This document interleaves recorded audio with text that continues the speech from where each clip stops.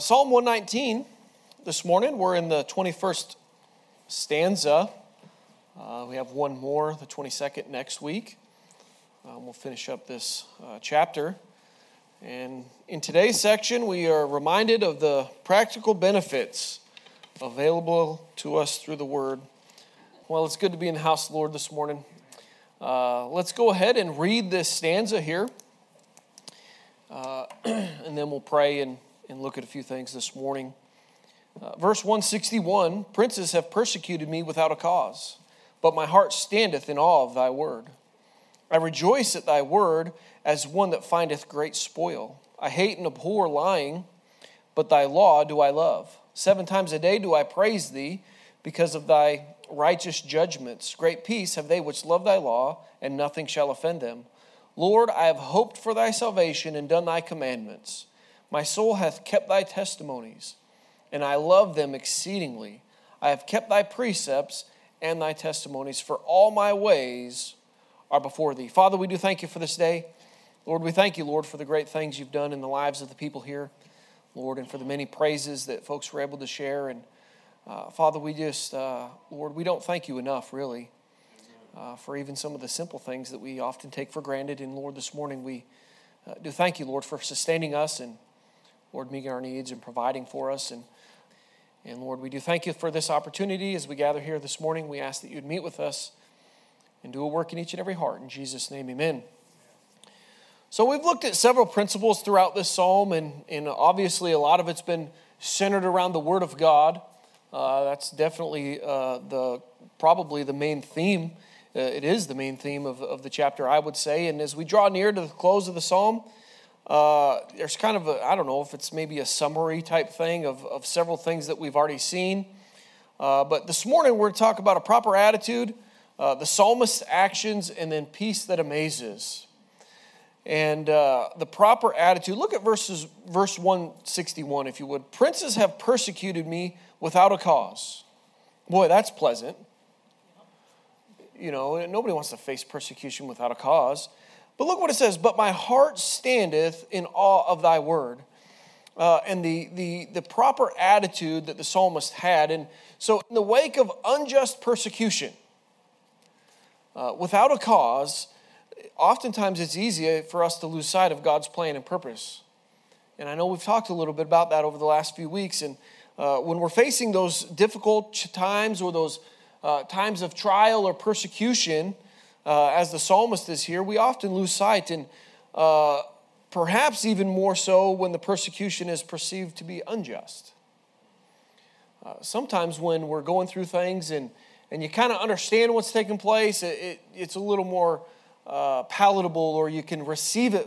But when there's times when you're persecuted unjustly, those are the times that maybe we get a little disillusioned and we kind of begin to doubt things and aren't sure what God's doing, and we begin to feel sorry for ourselves. Have you ever been there? That really doesn't do you any good. And just as a way of reminder, when you think you have it bad, you can look around and people have it way worse. We are good at looking at all those people that are benefiting better than we are oftentimes, but we rarely look at those people that are being persecuted significantly more than us, because we like to get down and feel sorry for ourselves. But there's always somebody that's got it worse off than we do. And we do well to remember that at times. And listen, oftentimes those people that are worse off than us are still glorifying God in the process. And here we are having a pity party for our moderate persecution. Maybe we could use it that way, because there's, the middle of the road persecution. And the reality is, in America, we're probably not being persecuted. Here, even in the state of our nation today, we are gathered here free, without oversight. There's not a lot of persecution. I checked my ID to get from Box Elder to Rapid City and those types of things, and nobody's really monitoring what's going on here. And we need to remember that. And regardless of what's taking place, we can glorify God, even in persecution. Have you ever become upset with God for allowing the problems into our lives? Unjust persecution is what the psalmist is saying, but we always have to remember that God has allowed some of these things, or all of these things really, to take place in our lives. And listen, our focus should be upon God and his word. And that's where we often lose sight of it. It says, that was last week's. Princes have persecuted me without a cause, but my heart standeth in awe of thy word. The psalmist never lost sight of God and his word, regardless of what the persecution that he was facing. And he stands in awe. And the word there means really to be startled, or to be in fear, and kind of in general in fear, to be afraid, to stand in awe, to stand in fear. Look at verse 161 and B. But my heart standeth in awe of thy word. And I'm going to read this note from a commentator I found. I still reverence thy word. I am not deterred from keeping thy law by any threats or intimidations. This is in accordance with the uniform statements in the psalm that nothing deterred him from manifesting his adherence to the law of God. And we have seen that theme throughout this psalm, where regardless of the trial, the opposition, the struggles in life, the psalmist stayed faithful to keeping the statutes of God, to keeping the testimony of God. What would cause him to respond in such a manner? He was in awe of God's word. Perhaps it was the realization that God will have a day of reckoning. He understood the fear of the Lord.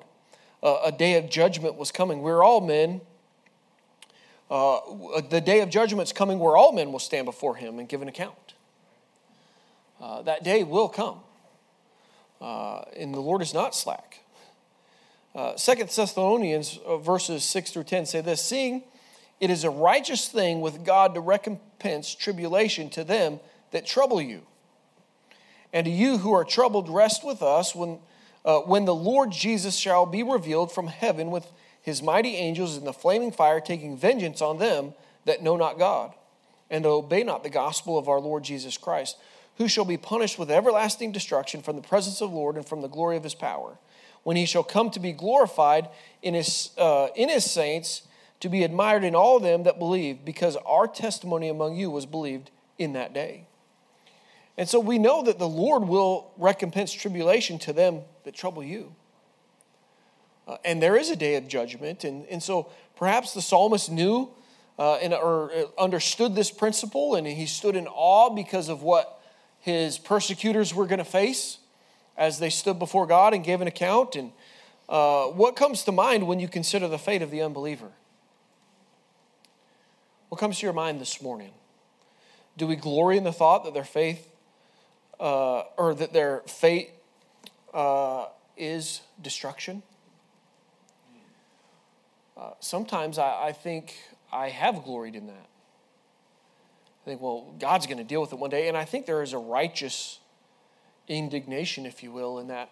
But God can have his righteous judgment poured out on the lost because he's done everything he can that they might be saved.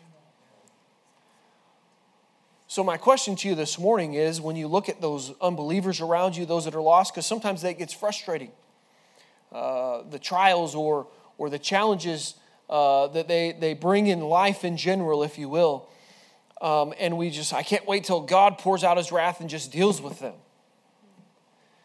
But have you first witnessed to them and shared Christ with them? Have you done all that you can do to ensure that they can avoid the flame?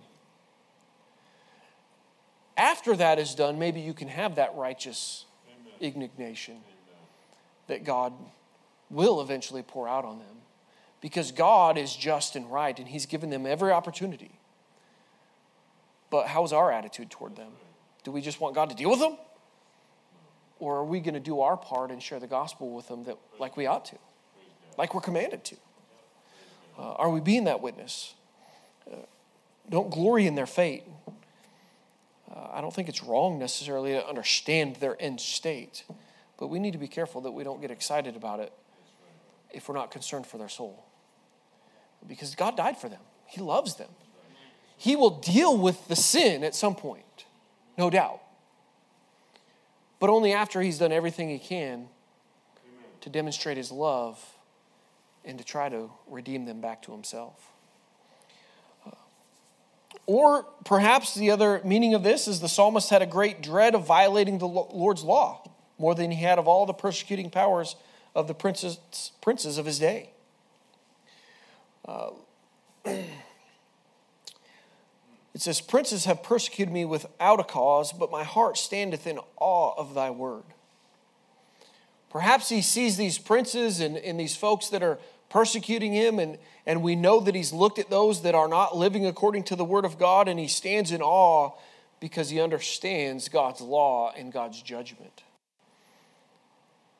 And he would much more fear the idea of violating God's law than any prince or any power of this world and what they can do unto him.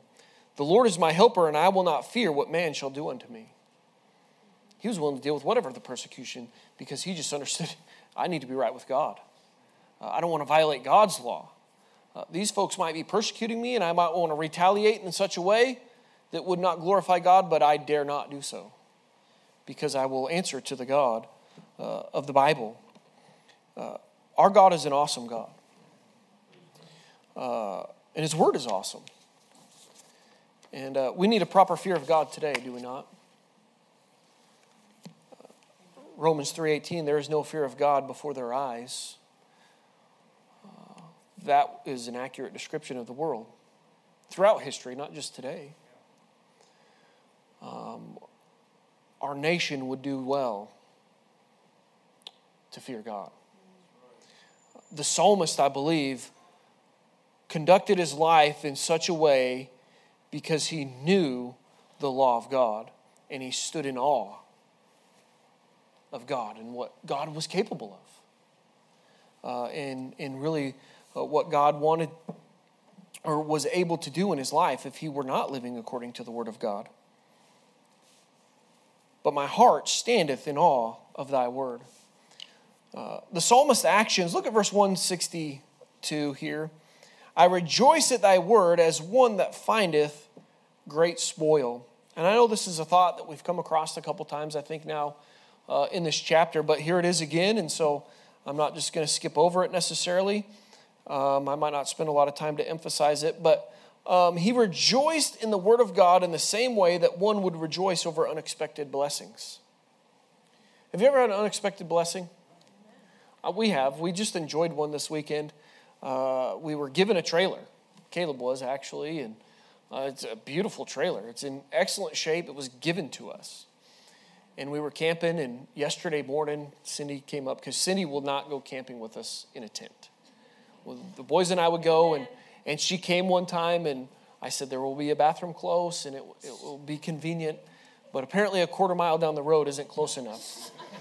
And because I like to be isolated and secluded. And I was like, we have a truck, we have a four-wheeler, she can ride down there, it'll be perfect. She wasn't impressed. But yesterday morning when we got up and we were sitting by the fire outside this trailer, she was like, this is my kind of camping. And it was just a blessing. It was unexpected. We had no idea. The Lord took care of it. And it allowed us to free up some other financial situations that we had. And so, listen, the psalmist enjoyed God's word more than the material things of this world. More than the spoils of war. And it's always a challenge to my heart when I see that, because what do we really enjoy in this life? Are we really rejoicing at thy word, at God's word, as one that findeth great spoil? Do we glory and rejoice in the treasures of Scripture like we do the physical things in this life? And there's nothing wrong with enjoying those things. But what's our priority? What interests us? Do we get more excited about those things than we do God's word and really the attendance of church and those things? And I know this is a Sunday school crowd, but we still have a flesh that we fight in battle. And if we're not careful, we can get wrapped up in the material things of this world, and those things can distract us and really deter us from being in the Word of God like we ought to be. And the psalmist over and over, he says, it's the Word of God that gets him through it. It's the Word of God that strengthens him and quickens him. And we need the Word of God. He discovered a hidden treasure, so to speak, the spoils. Psalm 119, verse 14, several weeks ago we looked at this. I have rejoiced in the way of thy testimonies as much as in all riches. As in all riches, he's enjoyed or rejoiced in the testimonies of God. Greater than all the riches that we have. As people rejoice with great wealth, the psalmist found happiness in the word.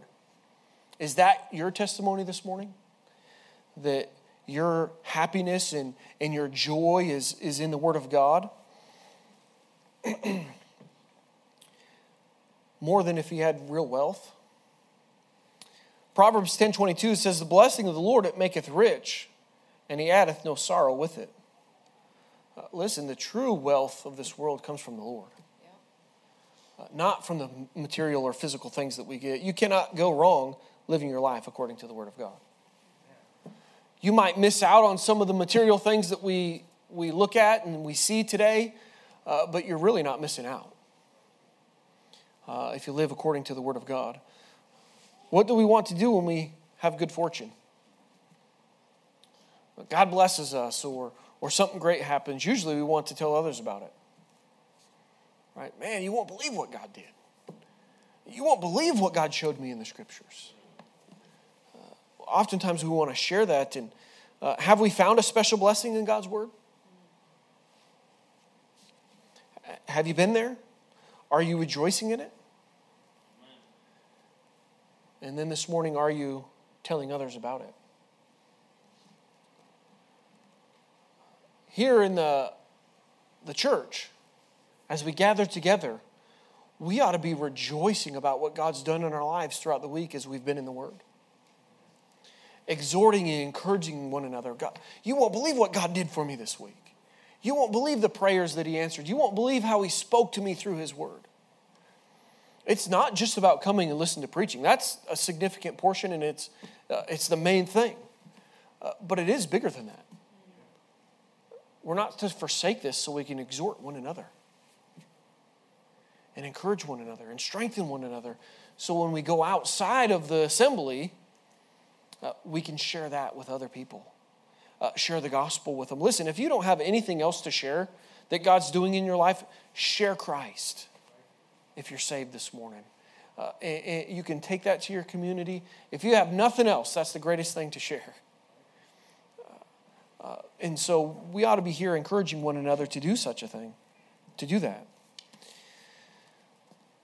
He discovered a treasure. Verse 163. We might need to move along here. But verse 1, I hate and abhor lying, but thy law do I love. And so he detested the lie. Nothing will quite reveal the nature of a lie like the truth. Right? It's amazing how the truth just illuminates falsehood. And the psalmist knew the truth, so he detested the lie. You can really find error when you know truth. If you don't know the truth, you can be led astray very easily. But I can't tell you that there have been times when I listen to a lot of preaching on the radio, and now with the internet, you got podcasts and whatever other casts there are and stuff. And so, but sometimes all of a sudden your ear will perk up, like, that's not right. It's not because I'm a genius, believe me. And I know everything. It's because I've read something in the Word that doesn't line up with. But if you've never been in the Word and got the truth, that won't happen. And so the psalmist, he hates the lie. He knew the truth and he hated the lie. And listen, I kind of am grown weary of the abundance of lies that continue to go forth under the guise of enlightenment and education today. Man, you just get so tired of it. The stuff that they try to push out as truth, and it's just so ridiculous, it's hard to believe anybody can even believe it. Even outside of the lens of a scripture or a biblical worldview. But people do. It's crazy. It doesn't even make sense. And, you just get weary. And it seems like if you're a Bible believer, you're considered to be mentally deficient or something. Nothing further from the truth. Absolutely nothing further from the truth. And we don't need to be ashamed of being a Bible-believing Christian. It just seems more widely accepted today. I don't know, just all this goofiness. But the psalmist abhorred lying. but he loved the truth of God's word. Do you love God's word? Get into it. You can't go wrong with the truth of God's word. Verse 164. 7 times a day do I praise thee because of thy righteous judgments. And so the psalmist here in verse 162, he discovered this treasure or the spoil, and he detested the lie. He hated the lie, the falsehood. And in verse 164, he decides that he's going to praise God. So we're talking about his actions, right? Regardless of what's going on around you, what's the psalmist choose to do? He decides to praise. What are we to do in the world in which we live? Should we take up arms against the government? March in the streets? Go off and live in the woods? I've wanted to do that. Sometimes I still do. But the psalmist decided to do something positive and constructive. He says, 7 times a day do I praise thee. He's going to praise the Lord regardless of what's taking place. 7, we understand, is the number of completion. And I believe he was indicating that he would praise God continually. All the time. Regardless of the circumstances, we're going to praise God. He's given us the truth. And we have this treasure in the Word of God. And I'm going to praise God for what he's doing in my life with the persecution that's unjust. I'm going to praise him continually. In Psalm 55:17, I believe David wrote this psalm. It says, evening and morning at noon will I pray and cry aloud, and he shall hear my voice. Listen, we need to be continually praising God and crying out to him. And he will always be there. Others may devote themselves to a lie. Sometimes these people, it's like they get on this wagon of these untruths and they'll just ride it to the grave, even though there's other facts, scientific information that they say they believe, just it's contradicting it, but they're going to take their lie. Anyway, before I get off here. But the psalmist acknowledged and praised God for the truth. David said this, I will bless the Lord at all times. His praise shall continually be in my mouth. Shall we curse the darkness or light a candle? We can get down to the dumps. We can get frustrated about all the things around us that seem not to be going well. Or we can praise God and live as lights in this world as he commands us to. And lift him up. Hebrews 13:15, by him therefore let us offer the sacrifice of praise to God continually, that is the fruit of our lips, giving thanks to his name. Listen, when you're persecuted, when you're down, are you giving praise to God? Your coworkers are watching. Why would they want anything to do with Christianity if you're just always down?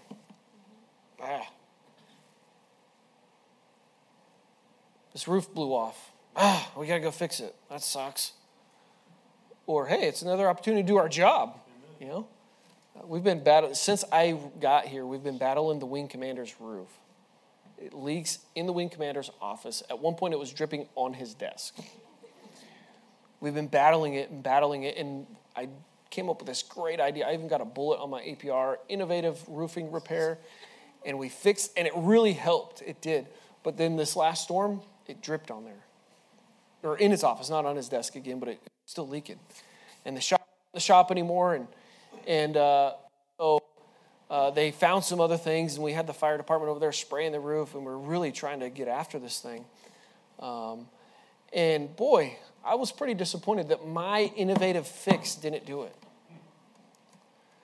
But at work, I said, well, praise the Lord, we're trying to figure this out. And we got another way. We found another leak. We'll solve this problem. I wanted to take the credit that I fixed it last year, but it didn't happen. Listen, folks are looking at our attitudes. Are you able to give God praise in everything? Don't allow the circumstances in life to get you down. God's good still.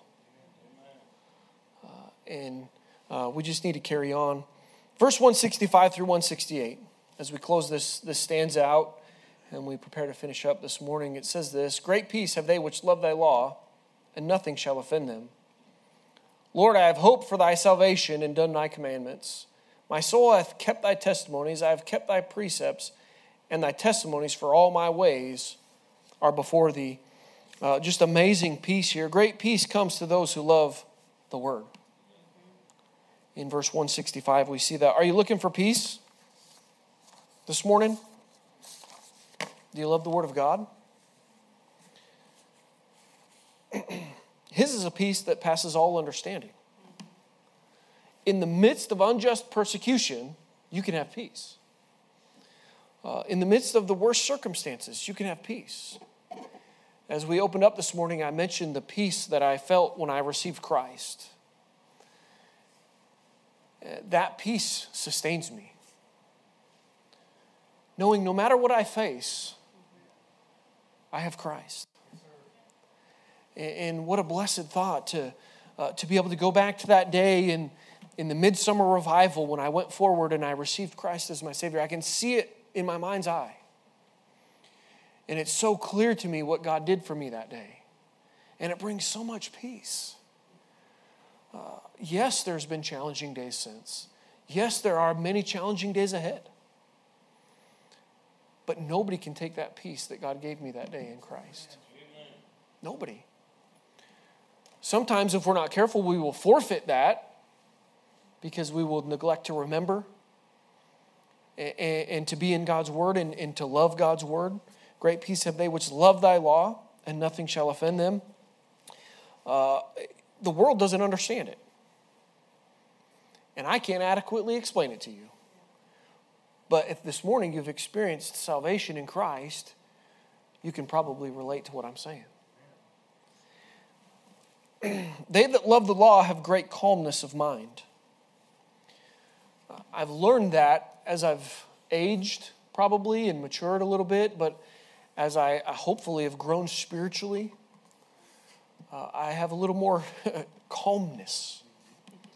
I don't get as fired up and frustrated about things like I used to. They're oftentimes not troubled or anxious. If you're in the Word of God and you're loving God, it'll calm your fears, calm your soul. They believe and feel that all things are well ordered by God and will be conducted to the best result. Do you believe God's working things out for good? Doesn't mean it's all good, but God's working. And you can have that peace because you know that He is working. As a matter of fact, the friends of God have peace and calmness in their minds even amidst the troubles and disappointments of life. The psalmist was persecuted unjustly, and in the next few verses, he says, great peace. Nothing's going to offend him. The offense doesn't mean that there won't be frustrations, pain, or people that irritate you. When it talks about the offense and nothing shall offend them, there won't be a stumbling block or offenses. Nothing shall offend them. The meaning is here that they would not fall into sin. They would be kept safe. They would be preserved from the power of really the temptation. You can have be kept from that. You'll be able to overcome that in Christ and through God's word. The meaning is not that people aren't going to irritate you or say stupid things to offend you, like we commonly think of it today. But when people say those things, it's not going to trip you up. You're just going to go back to the Word of God that you love and say, you know what, it doesn't matter what that individual says. I have the truth here. They don't mean anything. I mean, when you sum it all up. Because people are stupid. They say dumb things. And I'm not just saying other people outside here. I'm saying people in church. People that we call friends. People that we fellowship with. Good people. Brother First can offend me tonight. I don't know. It happens. But listen, if you're in God's word, it's not going to trip you up. You're going to let those things trip you up because, one, you'll understand, hey, everyone's a sinner. Even the saved. Sometimes we say stupid, insensitive, unthoughtful things. And listen, just get over it. Get in the Word and get over it. Don't let people bother you too much. So, great peace comes to those who trust in the word. Look at verse 166. The Lord, I have hoped for thy salvation and done thy commandments. He's trusting in the word. I have hoped for thy salvation, it says. This is a confident expectation based on the character of God, not a maybe or a hope so type thing that some people might say today. It has nothing to do with a maybe. The songwriter Edward Mote put it this way: my hope is built on nothing less than Jesus' blood and righteousness. On Christ the solid rock I stand, all other ground is sinking sand. I have hoped for thy salvation. There's a great peace to those who confidently place hope in the promises of God. Great peace comes to those who obey the word. Verse 166, I think this is interesting. It says, Lord, I have hoped for thy salvation and done thy commandments. Look at the beginning of verse 167. My soul hath kept thy testimonies. And I love them exceedingly. Look at the beginning of verse 168. I have kept thy precepts and thy testimonies. Great peace comes to those who obey the word. I don't know if you caught that, but the latter part of verse 166, and done thy commandments. The first part of 167, my soul hath kept thy testimonies. And then in verse 168, it says, I have kept thy precepts and thy testimonies. The psalmist had peace because he kept the word. When you live according to God's word and you're right with God, that's a peace. Yes. Knowing that there's nothing between you and the Savior. Knowing that you're right with God and that you're right with your neighbor. What a blessed thing to experience. And we can live in that daily. But the psalmist did not simply say these based on some empty declaration. He calls on God to be his witness. Look at what it says in the latter part of verse 168. For all my ways are before thee. 3 times in these verses, he says, Lord, I've kept your word. And he says, Lord, you're my witness. My ways are before you. What a greater witness can you have but the Lord? Think on that this morning. All our ways are before him. God sees, he knows, not just what we want him to see, but all of it. Can you say, like the psalmist said here 3 times this morning, that you're keeping the word? You say, Lord, you're my witness. I've done it. I've kept it. What a peace you have when you do that. He knows whether we keep his word or not. Listen, we can fool others, but we can't fool God. It's impossible. You're not going to fool him and trick him to think that you kept his word. He knows. Are you troubled this morning? Are you stressed out over jobs, relationships, or circumstances in life? Believe me, I understand. It can get stressful. We can feel like it's overwhelming, frustrating. But you can have the peace of God. It's available to us. If we will love God's word, if we will trust God's word, if we will obey God's word, then God's word can make a huge difference in our life and really bring peace through whatever persecution or trial that we face. Heavenly Father, we thank you for this day. We thank you, Lord, for your word. We ask now, Lord, that you would help us to be doers. Lord, I pray that we would get in the word of God and that we would, Lord, search for those treasures, Lord, and that we would count them, Lord, greater than any value that we find in this world. And I pray, Lord, that you just really develop a love for the word of God in our church's life, Lord, and in each individual's life, but, Lord, as a church collectively, Lord, that you just increase our love for God's word. Lord, help us devour it. And, Father, we pray for your blessing on the service to follow. We ask that you be with our pastor.